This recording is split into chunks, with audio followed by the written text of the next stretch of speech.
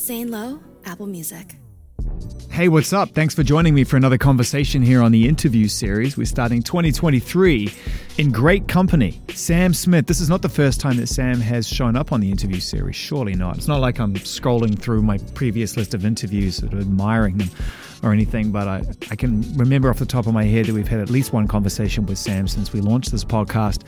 And they are just a beautiful soul. That's really, it's as simple as that. When you meet someone for the first time and you recognize that their true essence is enough, and then you start to hear the music and it gets a little more complicated, and you realize that they have this amazing ability to translate those complex emotions into brilliant pop music. Well, the success comes naturally, but what happens when you have that success and the suit doesn't feel right anymore?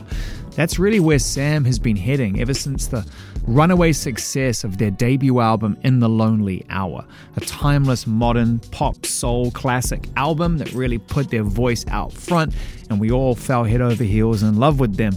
But since then, Sam has been striving for a new identity, looking for ways to present their true self away from who we believe that they are, or at worst, want them to be. I say all that to say that Sam Smith has arrived home with an album called Gloria. Less an alter ego, more another side of their identity that's given them the strength and confidence to go ahead and release songs like Unholy and make really ambitious pop records like this. Moving in the most unique and fabulous way, Sam Smith is our guest right here on the interview series. People that I trusted my whole life in my music didn't even want that song on the album. Wow. Everyone was petrified of that song. Was there a reason, do you think? Can you come up with one fundamental reason why people were unsure about it? What were they scared of? Me killing the brand, but I don't understand what I am the brand. So, like, whatever I do is on brand. I am the brand. That is the statement, that they can be all things, all the time, whether we like it or not. Sam will forever be that brilliant, heartbroken, sensitive singer-songwriter who gave us In the Lonely Hour. But now, Sam is a free, unfiltered, brilliant, modern pop diva. Sam is Gloria, and they know how to make an entrance.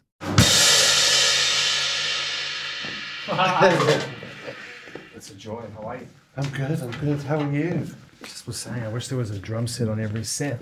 It's nice. Waiting for you artists has been a nightmare. Oh my gosh. We weren't too bad this time, though. No, you're actually great. You're a punctual human being. I am. Well brought up, well-rounded, I know. thoughtful, Thank you. empathetic, gifted, talented Sam. Lovely to see you. Lovely to see you. It's so nice to do this. Yeah, in New York as well. So we should probably set the scene, because this isn't actually, even though this is a place of music, this isn't our normal spot. We don't normally come to rehearsal rooms, not for any other reason except they're quite sacred. Yes. They're places for artists like yourself to come in and fuck up and make mistakes totally. and get it right. Totally. If anything, they actually are the most daunting places ever at the beginning of my career, I'd say. Yeah. But now I love rehearsal rooms. I'm excited to be in them when I'm here. Why was it daunting at the start? Because fucking up in front of people was exhausting and tiring and scary, and especially these musicians, like my band, like I'd say especially my backing singers actually, they're singers that I've grown up loving in the UK and watching, and they've backing sang with the biggest artists ever. So you literally, if you got to a point when you made the call to the people you always wanted to be on stage with.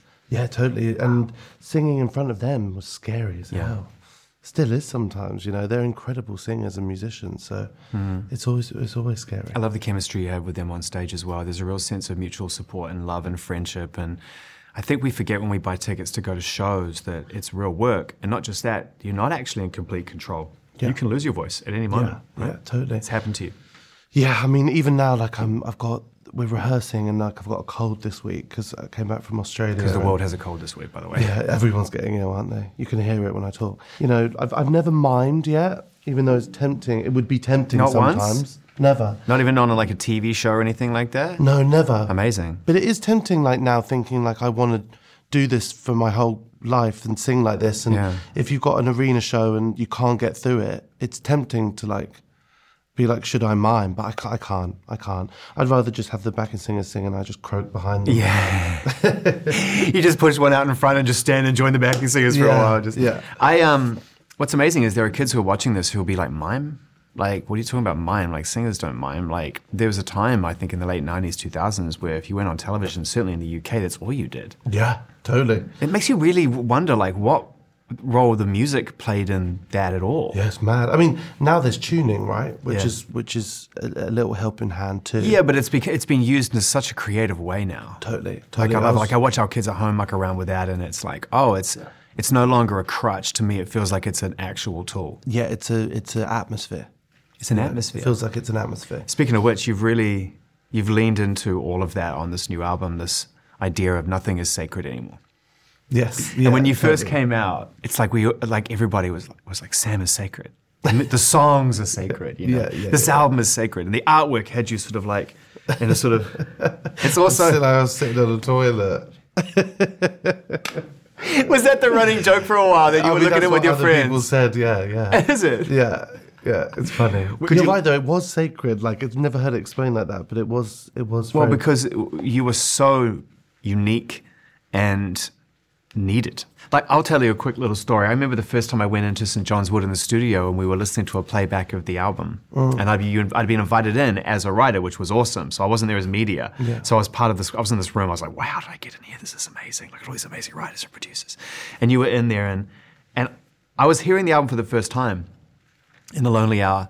And I was like, I don't even, like, how has this been made in 2000 and whatever? Like, it felt so timeless and it felt so out of step. At that moment in time, when that album was being finished, did you feel like it was going to be what it became? God, no, not at all. Not at all. What were your goals with it? My only focus at that time in my life was to sing and to make sure that I could have this as a career. Yeah. You know, I could just come out of working in the bar and I was just so like focused on my work ethic and making sure that I was doing everything I possibly could to continue doing this as a career, not having to go back to work.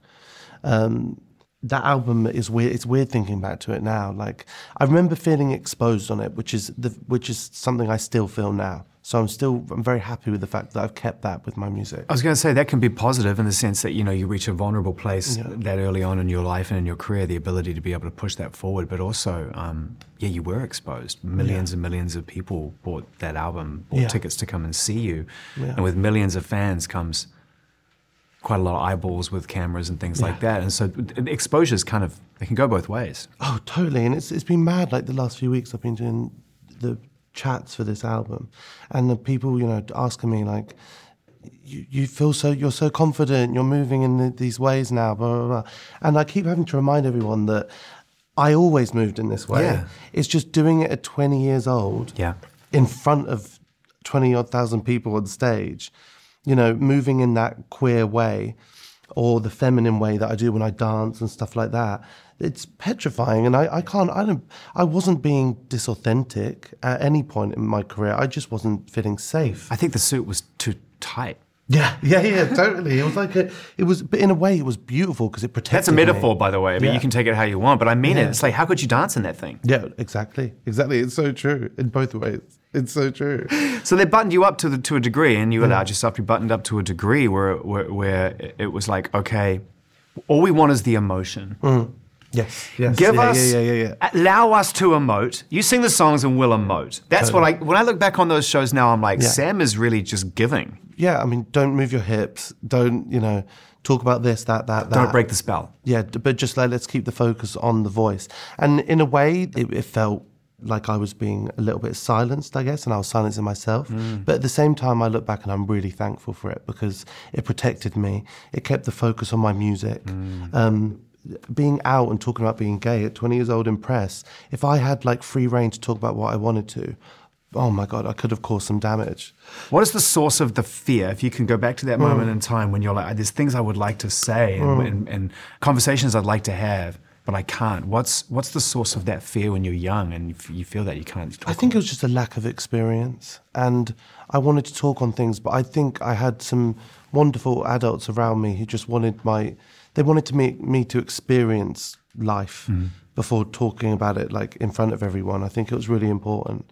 And I think that it went on a bit too long. I think that when I was 25, 26, I was like, I'm really fed up of just having to perform and it always be about the voice, because I am a visual creative. I always have been. Yeah, you're a charismatron, Sam, and everyone who knows you when you walk in the room gets that. So it was weird watching you in this box on stage. Yeah, because also even like the suit and the quiff and everything, that was all stylized. That was created from me and from amazing people around me. So it did get to a point where I was like, I need to kick this door down. Yeah. And I did, and it was a hot mess for a while. And now I feel like I've got this rhythm and I'm harnessing what I want to do. I've got incredible artists around me. It's like I'm becoming the artist of my dreams, which is an amazing feeling. It's crazy. The hot mess is so beautifully described, because I actually think it's really important. It's an important part of the process for things to get messy and for you to find your voice.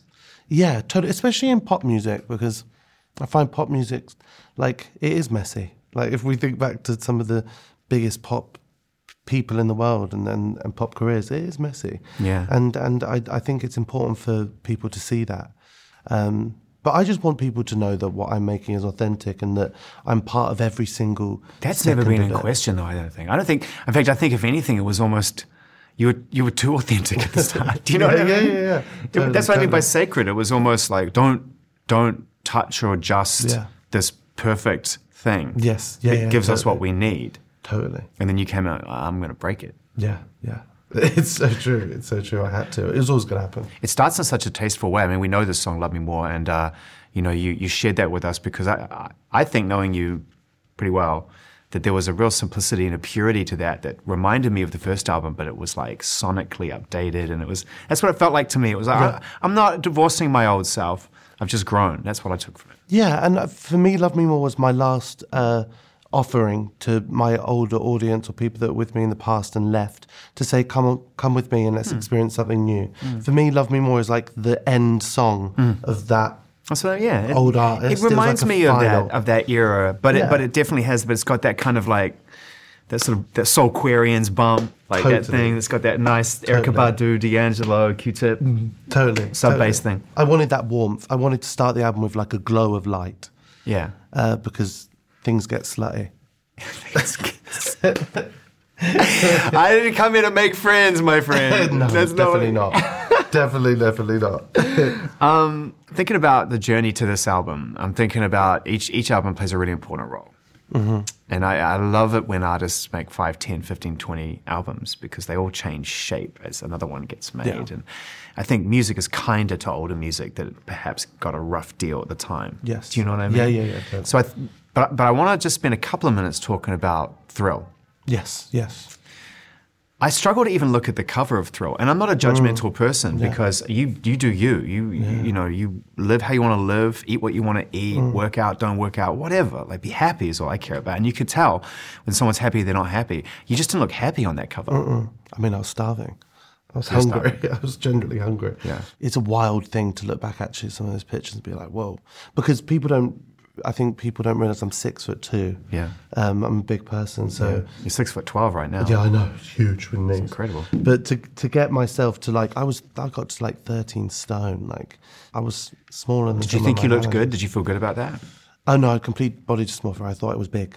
I thought I was overweight, which is quite scary. Yeah. And it was, I think it was a reaction to fame. I think it was a control mechanism within my second album, because there was a lot of pressure out around me on that record, and a pressure I put on myself. But also I think I needed to do it because I always needed to get to that weight in a weird way. To see how it felt, to look back on it. Yeah, because I thought that was what was beautiful. And getting there and being conscious of how ill I was has made me learn so much from it. Mm-hmm. But it is crazy. It is crazy. Also, I remember with that cover actually for Thrill of All, I deliberately chose the one where I looked really sick. Why? Because the album was meant to be dark. It was meant to feel dark, like it was meant to feel exhausted. Yeah. Because that's what I was, and that was the honest place I was in, and I wasn't worried about sharing that. So I definitely chose the cover that was true and honest. Was anyone worried? Did anyone in your family or your friends, or I know your friends and your business team are the same, did anyone take your side at any point and say, we appreciate the journey you've been on and the music is wonderful, but Is this the move?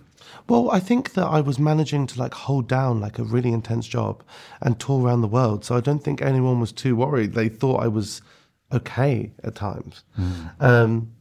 But I think what happened, it was after that. It was after the halfway through the Thrill of It All tour, when I started to have this conversation about gender and stuff like that. That's when, and my mental health got quite intense. Because I have OCD, right? Same. So my OCD got really bad, and that's when it all started to unravel. And then it unraveled for like 2 years, and so I was holding it together for a while. But my family they always checking on me, and You've got a great relationship with your family. yeah, they're incredible. They're incredible, and they're always watching my mental health and stuff. I identify with that in many ways. It's part of the conversation I've been having throughout my life with increased volume. Yes, yeah. For us to even be able to acknowledge that now, Yeah. I mean, It's beautiful, isn't it? it's wonderful, And as someone who also has OCD, Yeah. I mean, I remember when I sort of realized that my OCD and my pure OCD was kind of at the source of what was driving me crazy. Yeah. And for a while, I thought, like, I'm in the wilderness here. Like, Yeah. I do not know how to rationalize with my mind. Yeah. It's scary as hell. It's scary as hell. I didn't know you had it. I have Puro too.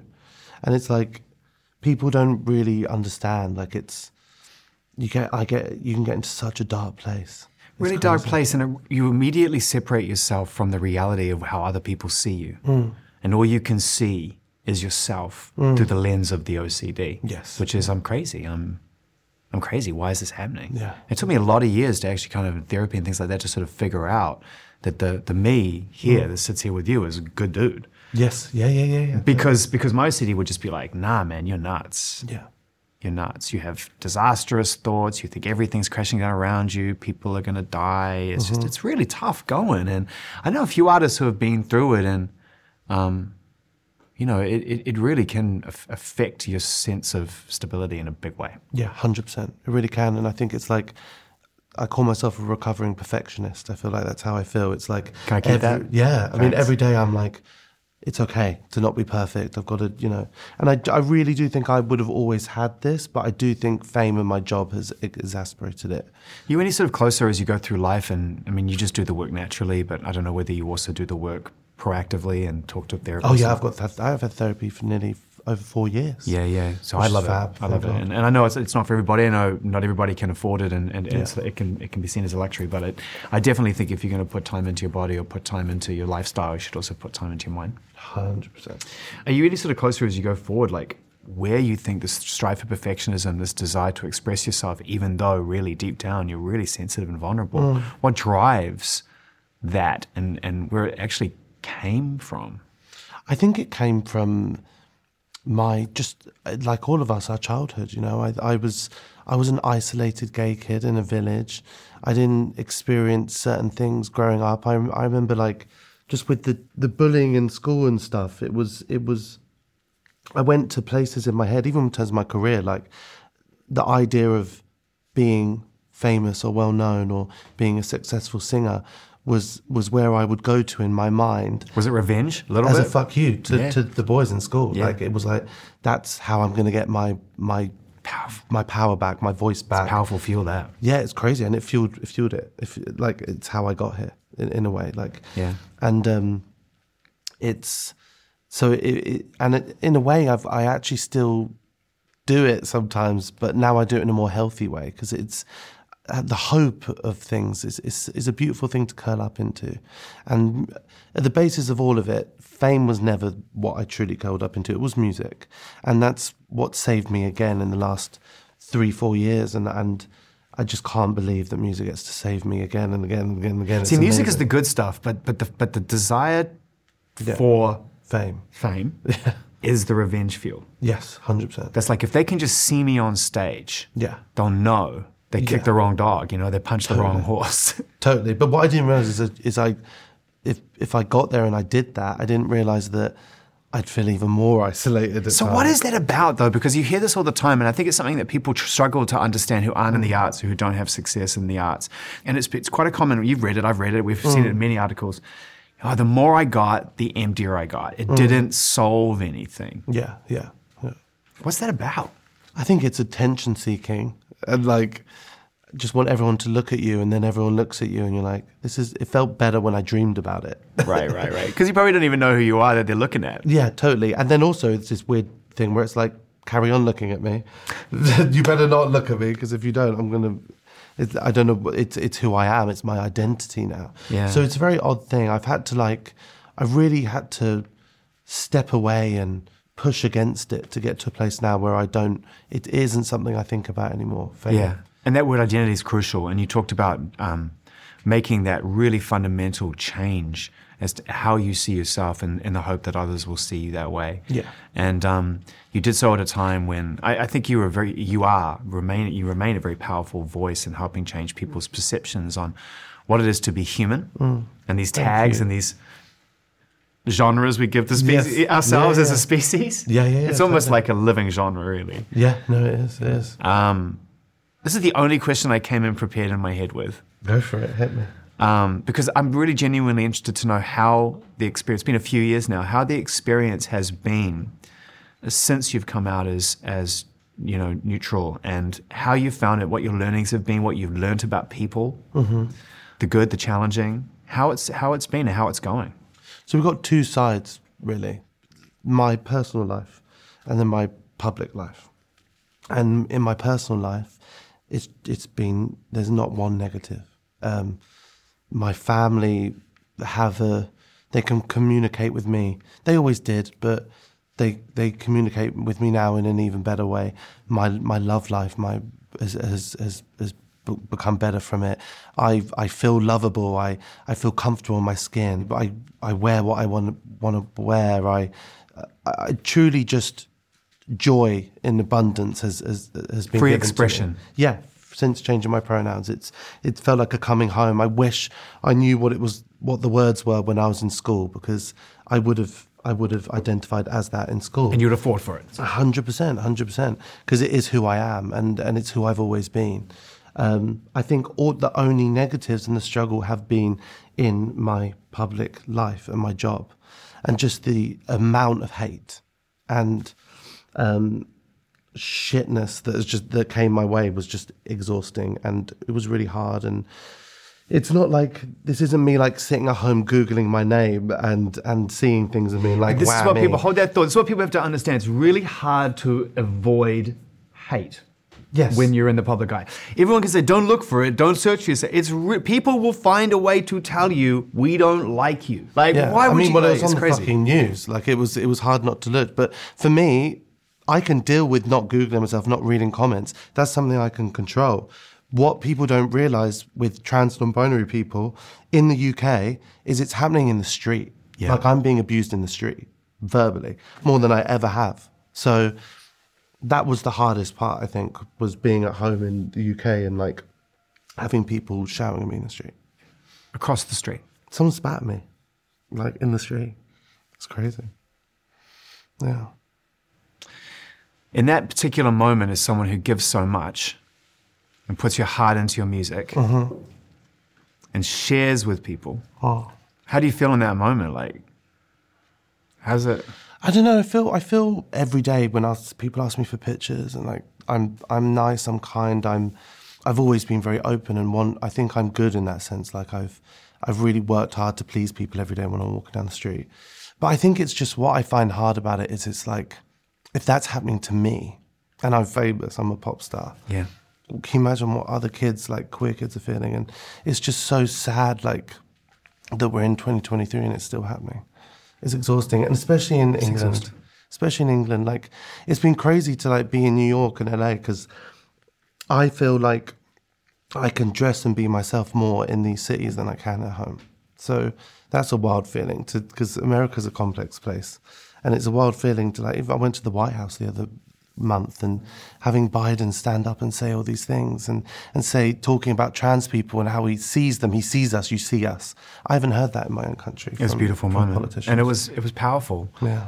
The only, I don't know, you know what I was going to say, there's There's a little bit of a tinge of sadness to the way the political system is built in this country when statements like that are made. Unfortunately, you're just around the corner from potentially contrasting an alternative approach, of course, which is destructive. But it's good to hear. Let's stay in that moment. It's so good to hear. Let's just stay in that moment, because on that moment, somebody on the largest podium with the loudest mic said one of the most important things. Yeah. And you were there. Yeah, I was there. Were you pinching yourself?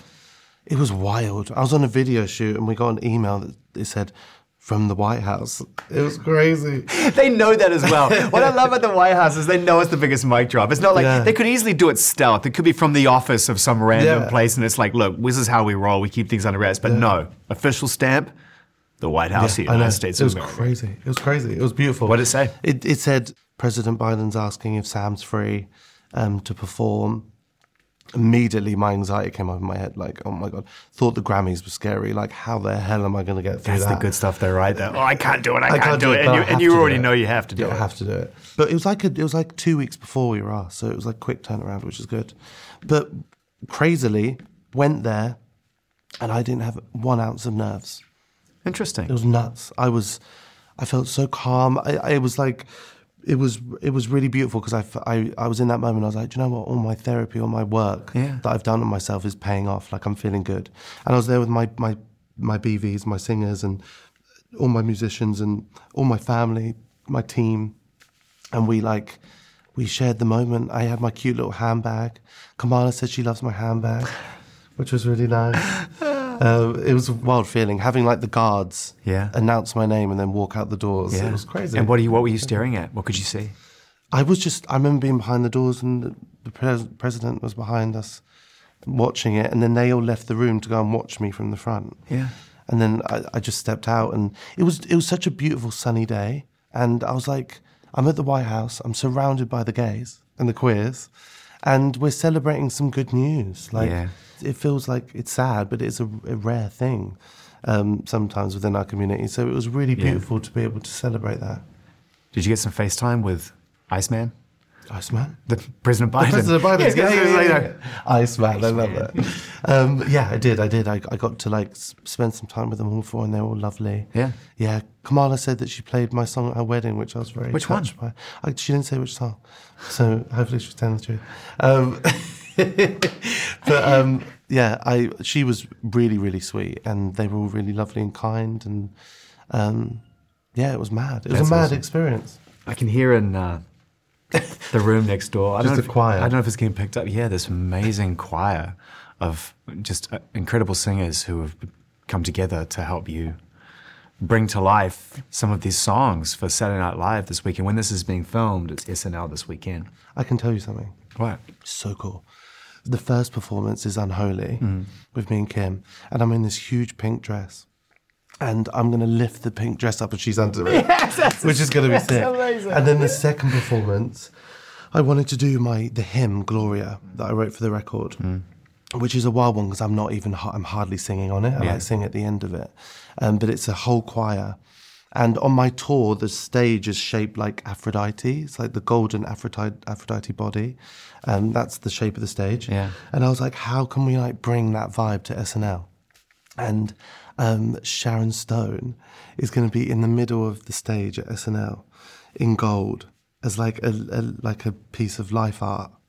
And the whole performance is just a choir around her singing Gloria to her in this golden light. Isn't it so sick? Yes. She said yes. I'm like, was she your number one choice? Yeah. We were talking about, I was like, it has to be Sharon Stone. And I messaged her and she's... Why? Like, yes. What does Sharon Stone mean to you? She's just such a powerful woman. But she's a powerful woman and she exudes vulnerability and beauty in a way that to me is real. She's one of the most iconic movie stars of the last 50 years. Yeah. I mean, a real movie star, like when they made real movie stars. Yeah. Back in the day. Yeah, that's going to be crazy. It's great. You put quite a crew together for this album. Amazing people. Really great people. I mean, people that you've known for a long time, trusted old friends. And some people who have, come into your life in the last few years. I mean, Jessie, don't even get me started. She's one of the most talented writers, an incredible performer, and just carries herself in such an excellent way. Yeah. I'm not surprised you two are besties. I mean, she did something for me that was crucial. I mean, it was during Promises with Calvin, being in the studio with her. I've only ever written with guys. Yeah. And so being in the studio with her, she showed me a way of speaking through song that I hadn't been shown before, and allowed me to talk about loads of different emotions that other guys maybe weren't too comfortable talking about. And for that, I'm indebted to her forever. She's incredible. I also think she's one of the most forceful talents in the industry we have. I agree. I think her writing makes me think of Winehouse and some of the greatest songwriters ever. I think she's I honestly think she's a long-term bet. Totally I think agree. you'll look back on it in 20 years' time, and what she achieves over a steady and really productive, amazing period of time will be the career of a dream. 100%. She's incredible. Some artists, it takes time, doesn't it, to realise that you got greatness in your hands like that. It's mad. Well, it's funny because I feel like you're playing that game now. It happened to you. So you played both. It's like, oh, let me sell 20 million albums, and now let me get into a place where actually the work is steady and brilliant and amazing. And then Unholy comes along, and you know how to handle it. Did you know how to handle it? How did it feel? Different this time, I'd imagine, to have a very song different. that was like such quick, single driven. I mean, you've had big songs before, but they felt like they were part of the body of work. Yes, yeah. And just, I don't know, you tell me, how did it feel? I mean, in total God's honest truth, I was exhausted by the time that song came out. Interesting. Because I had to push so hard. Like, people that I trusted my whole life in my music didn't even want that song on the album. Wow. You know, everyone was petrified of that song. Was there a reason, do you think, can you come up with one fundamental reason why people were unsure about it? You said petrified, what were they scared of? Me killing the brand, but I don't understand what I am the brand. So, like, whatever I do is on brand, and it's not their fault. I don't blame anyone for this. But if someone doesn't think something is beautiful, that they don't think it's beautiful. And all I've ever wanted anyone around me to be is truthful and honest with me, and they were, and they didn't think that I was looking beautiful or that it sounded beautiful. I had to trust my instincts because I'm looking at the kids around me nowadays, and I'm looking at, you know, I think it's one of the beautiful things about being queer is that I go to queer bars and they're these melting pots of all different people from all different places, and you realise how free people are getting, you know? And a lot of the team that work around me now, they have their families, they live in their areas, and they don't go to bars like they used to and stuff like that. So I do think there was an element where I was just like, you guys, I don't think you get this. I can't grow that way. Yeah. I don't think you're understanding what I'm trying to do. And it was a real pull and tug, like, we weren't communicating for a while. But I also had people telling me from, you know, like quite important people that what I was doing, the way I was living my life, was affecting my record sales, and that I was trash. The word trash was said to me at one point. And I had to like how did that person get out of the room alive? That is a strong. But it's homophobia and transphobia that's structural, and it's in people, even the people that are very loving and liberal and love me. They say things they don't realize what they're saying is hurtful, and you know, trash in the queer community is kind of something that we all harness in a beautiful way. You know, like the bars are trash. Yeah, because and Unholy is beautifully trashy. 100%. There's nothing for me. I think chic, classy things nowadays are trashy, and that's okay.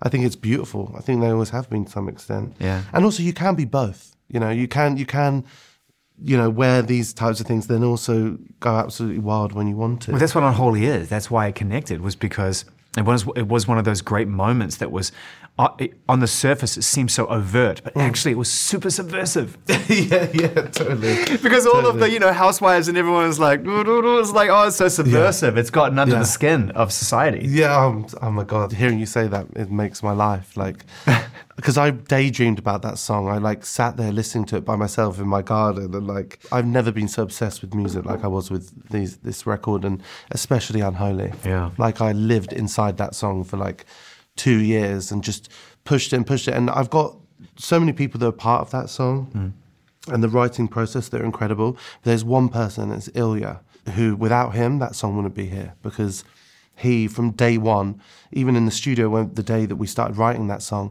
everyone was like, this is an interlude, or this is like, this could be on the part 2 of the record, or like, or even like, this isn't going to be on your record. Yeah. But Ilya just saw something light up in me when we started writing it, and he could see that I loved where we were going. And we started working with each other on that song in time that wasn't given to us from the label in terms of writing. I'd be in LA and he'd be like, come in the studio.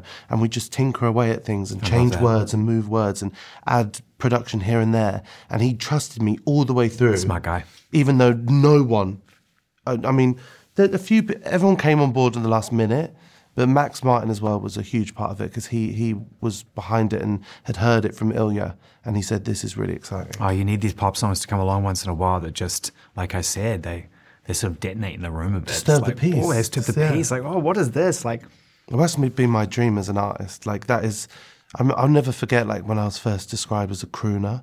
Like, I love crooners, don't get me wrong, it's fabulous. But when I saw that, I was like, oh. Yeah, it's going to be a rough few years. I'm not a crooner. It's going to be a rough few years. I'm not a crooner. I can be a crooner when I'm in my, like, Vegas Judy Garland mode. Well, I think also, it obviously didn't help is the wrong phrase, but I can't think of anything different to say. It didn't assist that predicament that you went straight off in the lonely hour and straight into Bond. Yes. Totally. So you went into the ultimate croon. Totally. I actually think I played that role. Like, even with the quiff and the suit, I like dramatized that role. Like, it was, you know, in the 10-year anniversary of In the Lonely Hour next year, I want to put my suit back on and get my quiff grown and put the exact same outfit on and play it, because I want people to see that it genuinely was a character. Yeah, but you should subvert it, just like Unholy did. You should update it. Something weird. Yeah. Sorry, now I'm just like, now it's just two friends talking. I'm giving my mate advice that he won't take. No, I love that. I will. You should totally, don't go back to the original suit. You should totally just be like, oh, the guy in the suit is no longer a guy. Oh, I love that. And has changed the situation completely. I love that. They now wear the suit very differently to how he wore the suit. Yeah, it's true. I will. You can update those songs in a really cool way. One of my favorite songs on there is a tad more sort of straight down the line, but I think lyrically and thematically it's incredible, which is How to Cry. Yes. It's just the idea of, like, you know, you never learn how to cry. You learn how to be a bad person, but you never learn how to cry. Where were you when that concept sort of came to mind, and what really inspired that? I mean, after Unholy and rinsing the guy who it's about so hard. Is there a guy it's about? Yeah. So it's about someone? Yeah, oh yeah. Wow. Do they know it's about them? I think they do now, yeah. Somehow got around to them. But also, it's about them, but also there's nothing special about them. Jesus, there's so many of them about. Like, it's not about them. It's about a wider conversation. Can you imagine the anxiety of being the person that a song that's all about keeping the biggest secrets is all about? Oh, but they know, they're arrogant. They love it. They love it. So they are literally that textbook narcissist. Yes, yeah, totally. They are, and they just, wow. And they're losing, they don't have empathy. You know, they're a bit psychopathic, I think. So it's, How to Cry was like the song, I put it directly after Unholy because I wanted it to be this moment of, like, even though you're a knob and you piss me off and I think you're gross. A knob. In America, knob in Britain is a fucking dickhead, asshole. Just in case you're wondering, I'm not sure if you guys know what knob means. Sorry. One of the great insults to have been exported from the United Kingdom. You knob. Knob, It's up there. Yeah. Plonker. But as much as he is an idiot, I just feel bad for him. Truly, that's what I genuinely That's even feel. worse. But I do. It's I mean, for him, it's even worse. Yeah, but I don't know if he'll ever care. It's just like you hurt people because you can't love people. Yeah. You know, and I think that's what the sentiment of that song is. You know, I want to talk about the last song on the record. Yes, which is the big anticipated collaboration between yourself and Ed Sheeran. He's such a special man. He is such a special man, and we've had a beautiful friendship, and music and stuff. Like, I've always felt. It always had to happen organically for me. Yeah. He sent me that song, the beginnings of it, and I was immediately uncomfortable because I don't do that. I don't get sent songs and then sing on them, unless it's like a collab thing. Someone's like, so it was a bit of an ego moment at first. Like, it feels weird. Like, if I wanted to do something, I wanted to be in the room and write it with him from the beginning. But that was before I heard it. And then I clicked play. And it was just one of those moments. It was like, I can spend my whole 2 years trying to write all these pop records, right? And I feel like I've done a good job on this album, and I wanted to write an amazing pop album, and I feel like I've written some amazing pop songs. Facts. But Ed and Ed's ability to write music. His turn of phrase. It's just beautiful. How's he do It's it? just so special. How's he do it? It's so special. It's one of life's absolute guarantees. Totally. It's gorgeous. That when you press play on an Ed Sheeran song, even if you don't like Ed Sheeran, you will come to the end of it and there will be a beautiful natural conclusion and something will have been shared that leads to a learning, if you allow it. Totally. It's crazy. magical. It's magical, and it felt so beautiful. I'd done about 9 songs of the record that I was happy with, and I was like, this is how I'm going to end the album. Like, it's something beautiful and generous for me that I love. I love this feeling of I've done what I need to do. Now I'm going to step aside and have Ed come and help me do this and finish it with me. And I wrote my verse, I wrote the bridge, and we collaborated on the whole record. But it was a beautiful thing to share with him, and I think that we both sound super vulnerable. I feel like his voice sounds really vulnerable, and that's one of the things I was drawn to in the song was just, Ed can do a lot of things vocally. He's got a great rhythm, and he can definitely hold his notes. But even when he's singing his more emotional songs, he's performing them. I don't feel he's performing on this song. No, it's totally him, like raw. Yeah, the message behind the song is so beautiful. It's just a really classic love song for everyone. Everyone, and for people who have gone. Yes. That's the line that really got me as well, is even for the people who are no longer here. Yeah. Because I'm sure there are people who are watching this who've lost someone recently or not recently who are struggling to let go. Yeah. And want to stop loving that person in a weird way because it's too painful. Totally. But it's too powerful, isn't it? You can't get away from it. Can't get away from it. No. How are you now with the idea of loss and leaving things behind now that you're moving in such a powerful new direction and things just feel good? Like, have you come to terms with that idea of like, it's okay? Oh my God, what, to lose people? Of course. To lose things, but just loss. Totally. I'm in a better place for it, for sure. I feel like no matter what happens, I have me. And that's a crazy feeling, and a beautiful feeling that I know that I've got myself, and I support myself, and I'm always going to have that no matter what. But I haven't actually been through a lot of grief in my life yet. Does that scare you a bit, the thought of it? Oh my God, yeah, totally. Because I haven't. I've only lost grandparents and stuff, which is hard. The natural order of things, though. Yeah, exactly. Yeah. So that will be another part of the movie that I think I'll struggle with, for sure. But it's going to happen, isn't it? And we can prepare by talking about it, which I think is beautiful. Yeah. So where does all this momentum go next? On tour, right? On tour, I mean... I saw MSG in the diary when I opened up the internet the other day, and I was like, oh, good to have you back in that room. Yeah, it's going to be beautiful. It's going to be beautiful. The tour's going to be amazing. I mean, I'm putting on a proper theatre pop performance. It's going to be wild. Inspired by who? If you could put it out. Freddie Mercury, slash opera.